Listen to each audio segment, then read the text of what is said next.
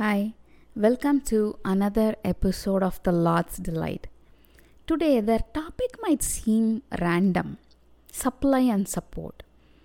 And to give context to this, I want to read Isaiah, but before that, what do we think of when we think of supply?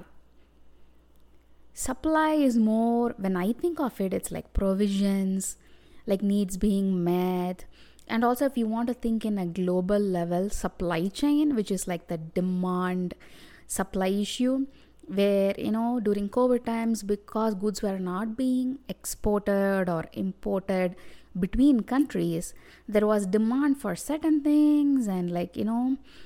And here in the US, I've heard how people went crazy for like the supply of toilet paper, or we hear all these, right? Supply always is associated with, for me at least in my mind, with needs being met. And I just want to point out that needs, not wants, right? So when it says supply, it's more of that's what comes to my mind. And what do you think when you think of support? To me, support is something that's, like, let's say if a gardening example or a plant example, like if you have a creeper or like a sapling that's growing but it's heavy, you need support. You need something that is not flexible, right? When you think of support, I think of like even people who are hiking up the mountain or walking, like older people, when they need a support to walk, it's always, to my mind, it's like, either crutches or like for plants, it's like stick that is sturdy. For hiking people also, it's like, the hiking poles. Like when I think of these things, these are not bendable or like, they are very rigid and they are support. It is something that you could put your full weight on and lean, and that will hold it will support your weight. Let's say if somebody has, let's not go into circumstances, but last year I sort of broke 2 of my toes. So you can't put a full weight like when you have an injured foot. That is the time you need crutches and stuff like that, where you can actually put your full weight on and it still holds up under pressure and it will not buckle. So to me, support means that is what comes in mind. Let's read Isaiah 3, I think like maybe 4, maybe even to 5. And this is a portion where God is actually, he's sending judgment on Jerusalem and Judah, which is his own people, right? And it says this: see now, the Lord Almighty is about to take from Jerusalem and Judah both supply and support, all supplies of food and all supplies of water. So here finances are not coming in. He's talking about taking away all food and all water, like supply of all that. Let's move on to support. This just boggled my mind. Verse 2 says, the hero and the warrior, the judge and prophet, the soothsayer and elder, the captain of 50 and man of rank, the counselor, skilled craftsman, and clever enchanter. So when God is judging Judah and Jerusalem, that's what the whole chapter is about. Here he says, when he says he takes away supply, it's what I expected: food, water. But when he says he'll take away support, he's talking about people. He's not talking about structure. Then I realized what brings about structure in the society is having the people he's talking about. So you could lean on them where the weight is born and the structure is not collapsing. When you take away those critical people from a societal structure, the society collapses. Let's see who they are. The hero, people that you look up to, people who are to be emulated, like heroes in the Bible. David, Goliath was hero for Philistines, but he still was a hero, right?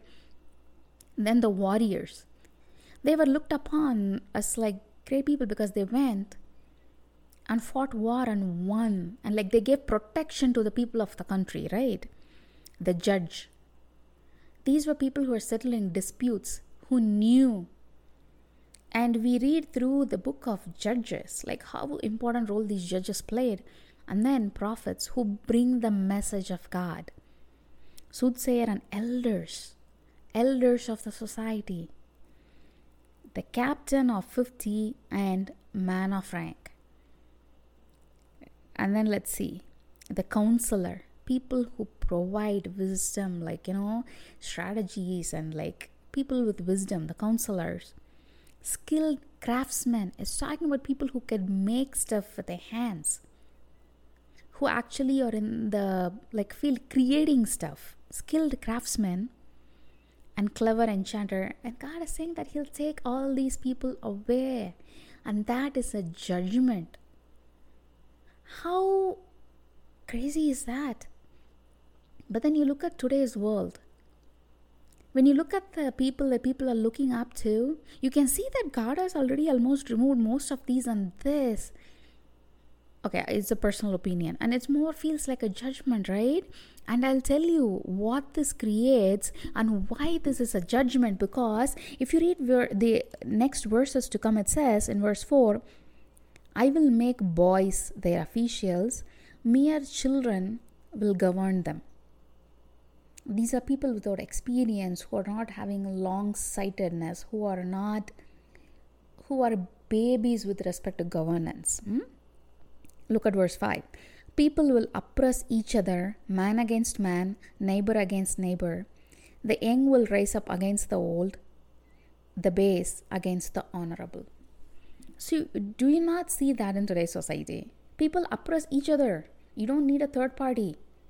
Like when the structure collapses and we are not being governed properly, you don't have leaders that can set examples, and the elders and the counselors. What happens is people oppress each other. Do we not have that today? People group against people, ethnicities against each other. And again it says, man against man, neighbor against neighbor. The young will rise up against the old. It becomes a divide rather than a bridge where the old are imparting their wisdom on the young. It just splits them into groups. And if you see, it says, a man will seize one of his brothers at his father's home and say, you have a cloak, you be our leader. Take charge of this heap of ruins. But in that day he will cry out, I have no remedy, I have no food or clothing in my house. Do not make me the leader of the people. People without the qualifications to be a leader are being touted as leaders. And the people who are being asked to lead know that they don't have the solutions. So all this to say that when God is sending judgment, sometimes it does not look like what we think. Yes, there were times where fire came from up and fell down.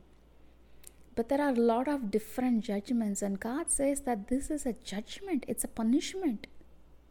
When He takes away support, and what He sees as support is these people in the society whom all of us can lean on, who bear the weight and keep up the structure of the society. And that is what I think. When God takes away those people come to those positions who are not qualified to be, and that causes such chaos in where we live. Yes, as usual, I say this even in the intro of my podcast, and in the intro few seconds that I've recorded, if you could go back and check it out, it's the same. Again, this is my interpretation of the Bible. Go read it. You need to verify it on your own. You can't just accept whatever people say or teach. And if you feel that is wrong, don't accept it. Ask God to reveal it to you. So this is something that stood out to me. So supply, that was not a surprise, but support, that was a surprise, because what God considered as support and what I consider support were totally two different things in terms of even what He considered judgment. Taking away that support has a great impact on you and me. Localize this situation to your life. Who do you lean on when you are shaken, when you are angry, when you are tired, when you have fear? Who do you lean on? If those people are taken away from your life, how would your life look like? There are people in our lives who provide our life's structure, and it is important to recognize that. So this is what I leave with today.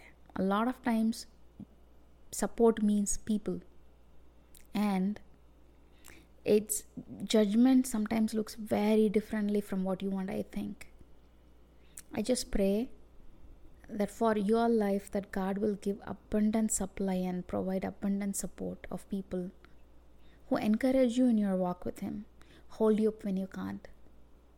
In Jesus' name I pray. Amen.